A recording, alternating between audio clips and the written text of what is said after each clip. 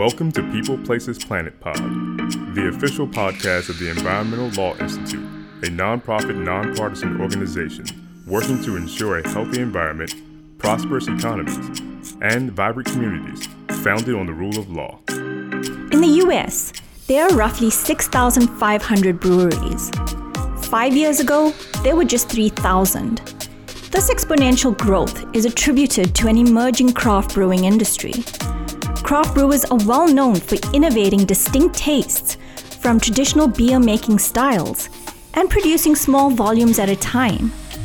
In this episode of Conversations with Environmental Disruptors, we will be talking to Great Divide Brewing Company, a regional craft brewer located in Denver, Colorado. Erin Cox joined the company to undertake a specialized technical role. She exceeded expectations by demonstrating ingenuity in mitigating the environmental impacts of Great Divide's processes and facilities. You will also hear from Caitlin Urso, the Small Business Assistance Program Officer at the Colorado Department of Public Health and Environment. Caitlin has worked closely with the craft brewing industry to examine and mitigate the environmental challenges of the industry. Welcome, Erin. It's so great to have you here to share your perspectives and practices with us.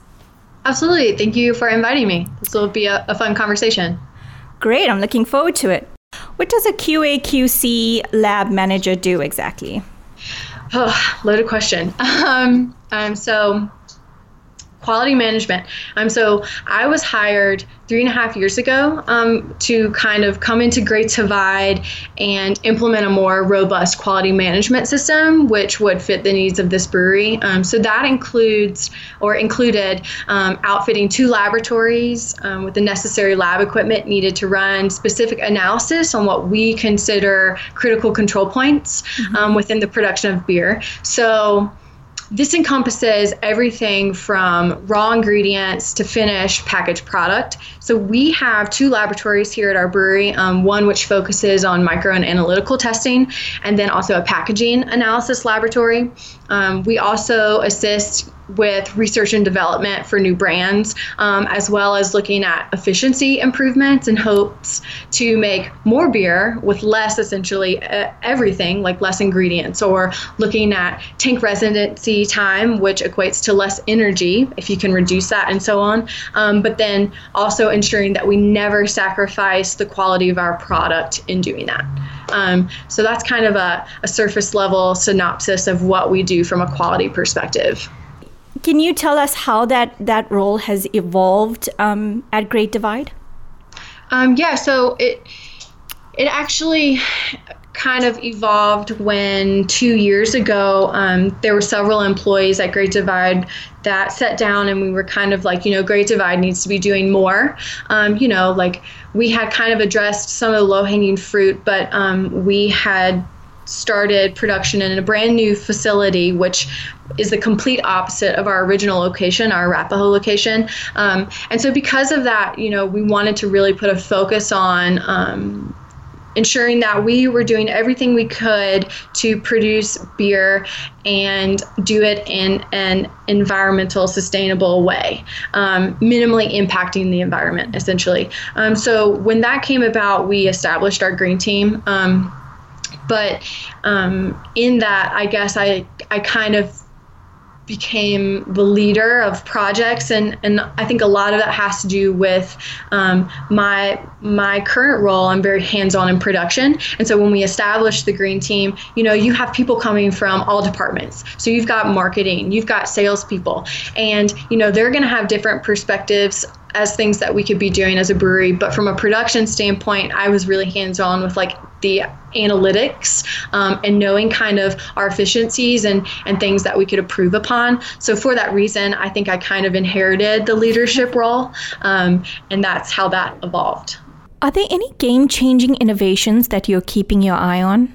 If you just look at ingredients, for example, there's a lot of research right now going into finding specific yeast strains that can produce similar aromas that are typically produced by hops or different hop variations. The reason that this one is so cool to me is because firstly, I'm a microbiologist and I love yeast. And then secondly, because if we could harness the capability to utilize yeast in lieu of hops to produce target hop aromatics, that could drastically decrease the need and amount of hops in beer production. So when you think about that, just like any agriculture, hop agriculture utilizes a lot of water. So you're essentially finding a way to produce just as much beer in a more sustainable way by reducing how many hops you need, previously before that raw material even comes into your facility. Between the growth of raw materials and the needs of the brew house, craft brewing is a water-intensive industry. Caitlin Urso, a Colorado state official, explains the extent of this impact. There's a lot of water use in craft brewing. In craft brewing in particular, they recognize that their water use is a little excessive and that it's not optimal, and there can be a lot of things that can be done to reduce that water use. So approximately 70% of water in the brewing process is discharged as wastewater. Water use ratios, world class in brewing is 2.5 barrels of water for 1 barrel of beer brewed. Good is 4 to 6. So 4 to 6 barrels of barrels of water per 1 barrel of beer produced. So 4 to 6 times more water than beer you're getting out. Anything over 6 is not considered optimal and needs improvement for brewing. And the craft brewing average as of last year, I haven't seen the updated figure for this year yet, but the average for last year was 7.1 barrels of water per 1 barrel of beer. I mean, the fact that you're using 7 times more water in your process than what you're getting out in your product, it's a lot of water. A lot of that water is being used in the packaging process. She mentioned Great Divide's water saving initiative, and that's come up as one of the leading innovations right now. So could you take us through what was the problem that was being solved, the solution, as well as the result? Yeah, absolutely. So this was essentially a water conservation project. So this particular project focused specifically on our bottling line. The idea actually came from an Italian engineer who installed our filler several years ago. But at Great Divide, we bottle, can, and keg our beer. Each of those package types are unique in that they can't use the same packaging line when producing them. One of the major differences between bottling and canning beer is an internal rinse that occurs before the package is filled with beer. So bottles receive an internal rinse utilizing water, whereas cans utilize a device which eliminates any static electricity that may exist when 2 cans are rubbed together, allowing any debris to drop out in that aspect. So these internal rinses are a safety measure to ensure that there's no debris in a bottle or can before being filled. And if there is, that would be removed at this stage. So with that said, both types of packages receive an external rinse, which utilizes water. The external rinse of the cans and bottles is important because you don't want residual beer remaining on the outside of the package once it's sealed. The stickiness of residual beer may misguide a consumer to believe that the package is leaking. The other reason the external rinse is extremely important for glass bottles is for label adhesion. The glue works much better if the surface of the bottle is slightly wet. So you can't necessarily eliminate that entire step to conserve water. So one thing we recognized was that if we had the ability to recapture the internal bottle rinse water, we could likely reroute it to be reused at the second external bottle rinse water station, completely eliminating the need for a separate water feed. So what we did was We welded and installed a plate underneath the aspect of the bottle filler where the bottles are flipped upside down after receiving the internal rinse to collect that water. And then we rerouted it to a small reservoir. This piping also contains a filter to stop any large objects or sediment from entering that reservoir. Our reservoir, this is kind of funny, is actually just a half-barrel keg that we cut open and welded the pipes to. So a half-barrel keg. Yeah, a half-barrel keg can hold, depending on, we have a pump in it, so we can hold a little over 30 gallons of water at any given time. Or 15 gallons, I misspoke. But within the keg reservoir is a water pump. So similar to what people use when their basement floods, it's built for extended continuous use in moving large volumes of water. You can actually just purchase one of these pumps on Amazon or at a Home Depot or wherever like that. And they're anywhere between $100 to $150. So these pumps, depending on the distance and height it's attempting to push the water, have the ability to pump as much as 18 to 25 gallons a minute. For our purposes, we only need to move about 1.5 to 2.5 gallons a minute in order to match the incoming flow used for that internal rinse. By matching that flow rate, we prevent the reservoir from going dry or overflowing. So when you put all of this into perspective, that means that for example, in a 10-hour run time at a flow rate of 2.5 gallons a minute, we've saved 1,500 gallons of water by eliminating an extra water line that would be used for the external bottle rinse. That also means, if you assume we run the bottling line 10 hours a day, 5 days a week for a month, we've saved 30,000 gallons of water. So when you compare that water usage or that water savings, that's the same amount of water. That equates to the same amount of water that we would use at our new production facility in 2.5 months. A year's savings of just doing this equates to the same amount of water that we use in 2.5 months at our new production facility. So the overall cost of the project wasn't more than like $500. And after looking at savings, that really means that the return on investment was likely within the first few months. So it was a really cheap and effective way to repurpose water and significantly reduce our water consumption just on our bottling line. That is fantastic. Those are exactly the kind of stories that we're looking for. You just mentioned $500 saving that much water. Has this been shared with other craft brewers in the area or regionally?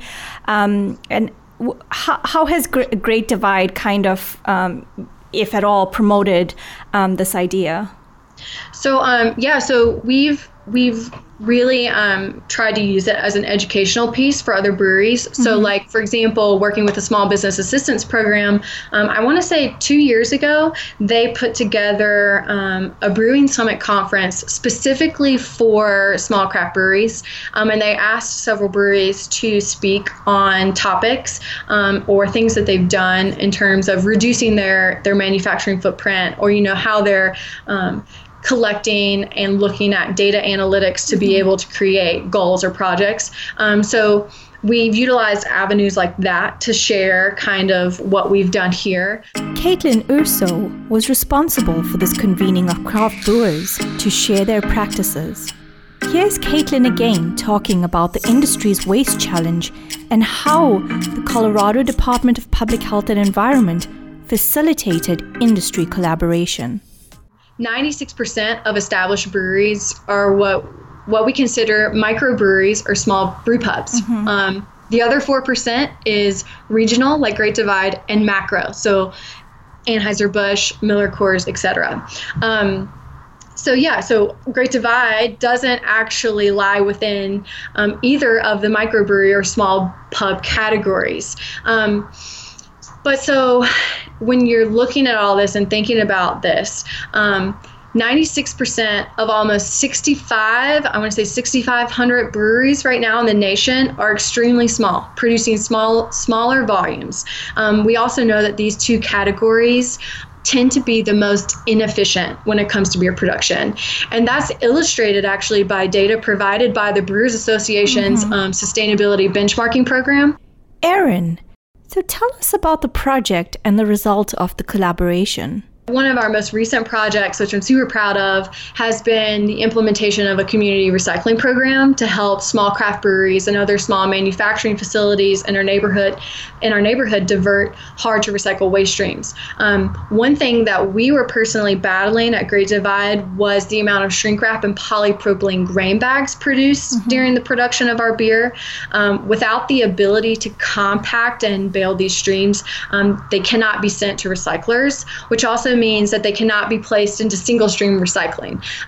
They cause a lot of issues at sorting facilities because they can get stuck within the equipment, causing extensive downtime, which ultimately reduces the overall effectiveness and the waste diversion at that recycling facility. A similar concept to the reason why you can't put your single stream recycling in a trash bag at home, right?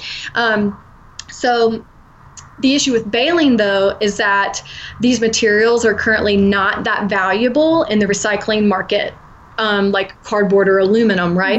And so even though we are the largest craft brewery in Denver, likely producing substantially more of these materials than anyone, we could not justify making the investment in the equipment needed to bale these materials due to an extremely slow return on investment for what is relatively an expensive upfront cost. So, in 2017, by being involved in the Colorado Environmental Leadership Program and the Small Business Assistance Program, I was learning of opportunities, and one of those were grant opportunities. And so in the fall of 2017, I applied for a Recycling Resources Economic Opportunity Grant through the state of Colorado, proposing that if we received funding to install balers, we would collect and bale these materials for small manufacturers so that they could be diverted and recycled, eliminating them from going into the landfill. Also part of my proposal, if selected, was to supply reports to the participating businesses outlining the weights in which they diverted by participating. And that was in hopes to educate, other small businesses and promote a more sustainable business model at their facilities. Yeah. So the other hope was to act as a case study. So if we were successful, other small manufacturers would adopt similar concepts. So long story short, we were selected to receive the funding, and we essentially went what I call live with the program back in August. And from August to the end of 2018, we've actually diverted over 30,000 pounds of cardboard, polypropylene grain bags, and shrink wrap from the landfill. And one thing to mention about cardboard and why it's important, by collecting cardboard from these businesses, they no longer have the need to place it in their single stream.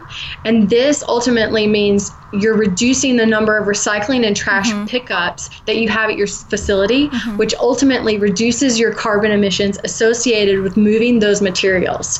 It's essentially win-win all around. And we currently have, I think my last count was 16 businesses participating, and we do have some specific criteria that the businesses have to follow. We also have some pre-qualifications.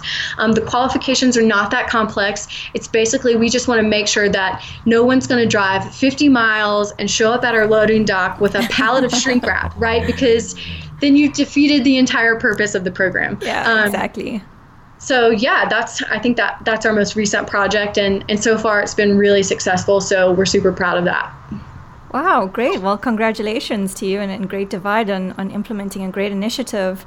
From Great Divide's perspective, I mean, you guys have made large strides in moving towards a more sustainable path, and you were recognized by several certification and award programs, some of which you've already mentioned, like the Small Business Environmental Assistance Program and the Colorado Greening Program.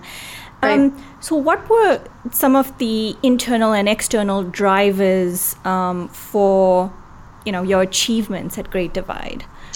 Yeah, so like I mentioned earlier, I think the internal motivation really came about 2 years ago when we had that group of employees get together and recognize that as a company, we weren't doing as much as we could, right? To investigate and ultimately attempt to decrease our manufacturing footprint. And so that's when the Green Team was established. In terms of external drivers, I think we're seeing a shift in consumerism, right? How consumers are selecting the products they purchase.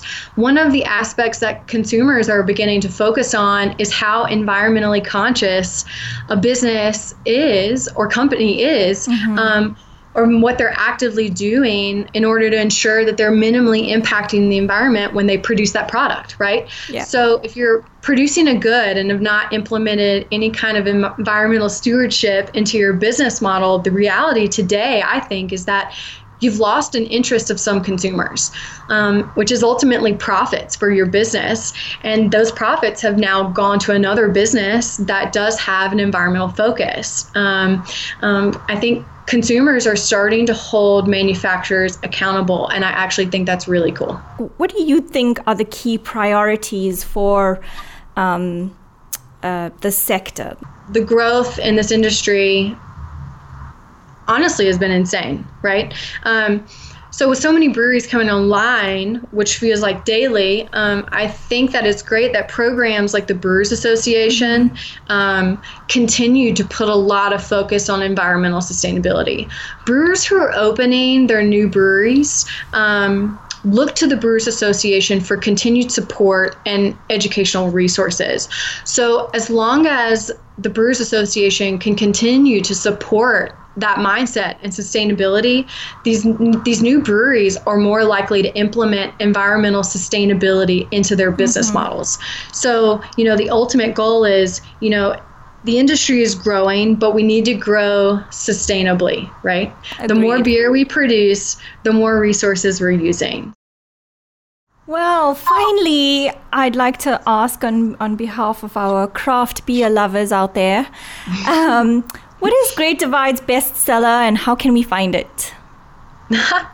Honestly, this is probably the hardest question that you asked me in the entire So I'm torn between telling you what our bestsellers are and what my personal favorites are. Please do give us both. Okay. So we have some incredible beers coming out, especially in the next few months, some really great seasonals. But one that we've had around for a while, she only makes an appearance once a year. We label all of our beers as bold characters, but one is Oorbel. She is a Belgian-style ale. It's always been a favorite of mine, and I think a lot of Great Divide followers. Pro tip, it makes an incredible beer mosa. So if you're into breakfast beers, that Fantastic. One is a great one. And then, Yeti is always been a favorite for me. And we have some Yeti variations coming out this year, some new ones that I'm excited about. Our traditional Yeti is this big, bold, American-style imperial stout. So, thick and chocolatey and smells like a campfire roasting marshmallows type thing. We're coming out with a chocolate cherry version, so chocolate cherry Yeti variation, and I think that hits the shelves in February. So that's a really exciting one. I'm excited about it. I've been able to taste the pilot beers, so I'm excited. But in terms of finding these beers, you can go to our website. So it's just greatdivide.com. In our beers tab, we have a section where you can actually see all the beers that we're making, our 2019 portfolio. But also there's a in-website beer finding app, and so you can put your location and see where our beer is near you. So, yeah. Great. Well, thanks so much for your time and also for sharing your best practices and perspectives on the industry with us. We hope to see more of these sustainability innovations coming out of Great Divide, as well as the craft brewing sector. Thank you again, Erin. Yeah, thank you. Thank you for inviting me. This is always a fun conversation. Thank you also to our listeners. Please stay tuned for more conversations with environmental disruptors at ELI's People, Places, Planet podcast. Thank you for tuning in to People, Places, Planet Pod, brought to you by the Environmental Law Institute. We would like to hear from you, so please send us your questions, comments, and ideas to podcast@eli.org. And if you're interested in learning more about our work, attending one of our events, reading our publications, or becoming a member, please visit our website at www.eli.org.